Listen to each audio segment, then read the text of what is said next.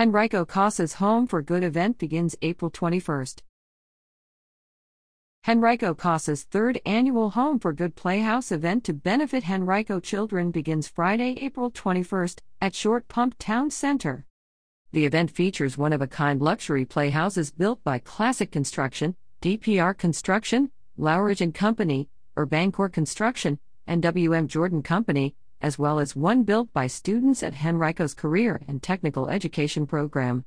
These playhouses will be on display at Short Pump Town Center from April 21st through May 7th.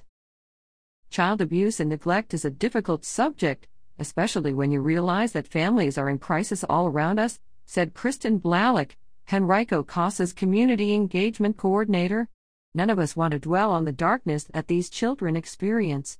That is why it is so important for us to use this event to raise awareness.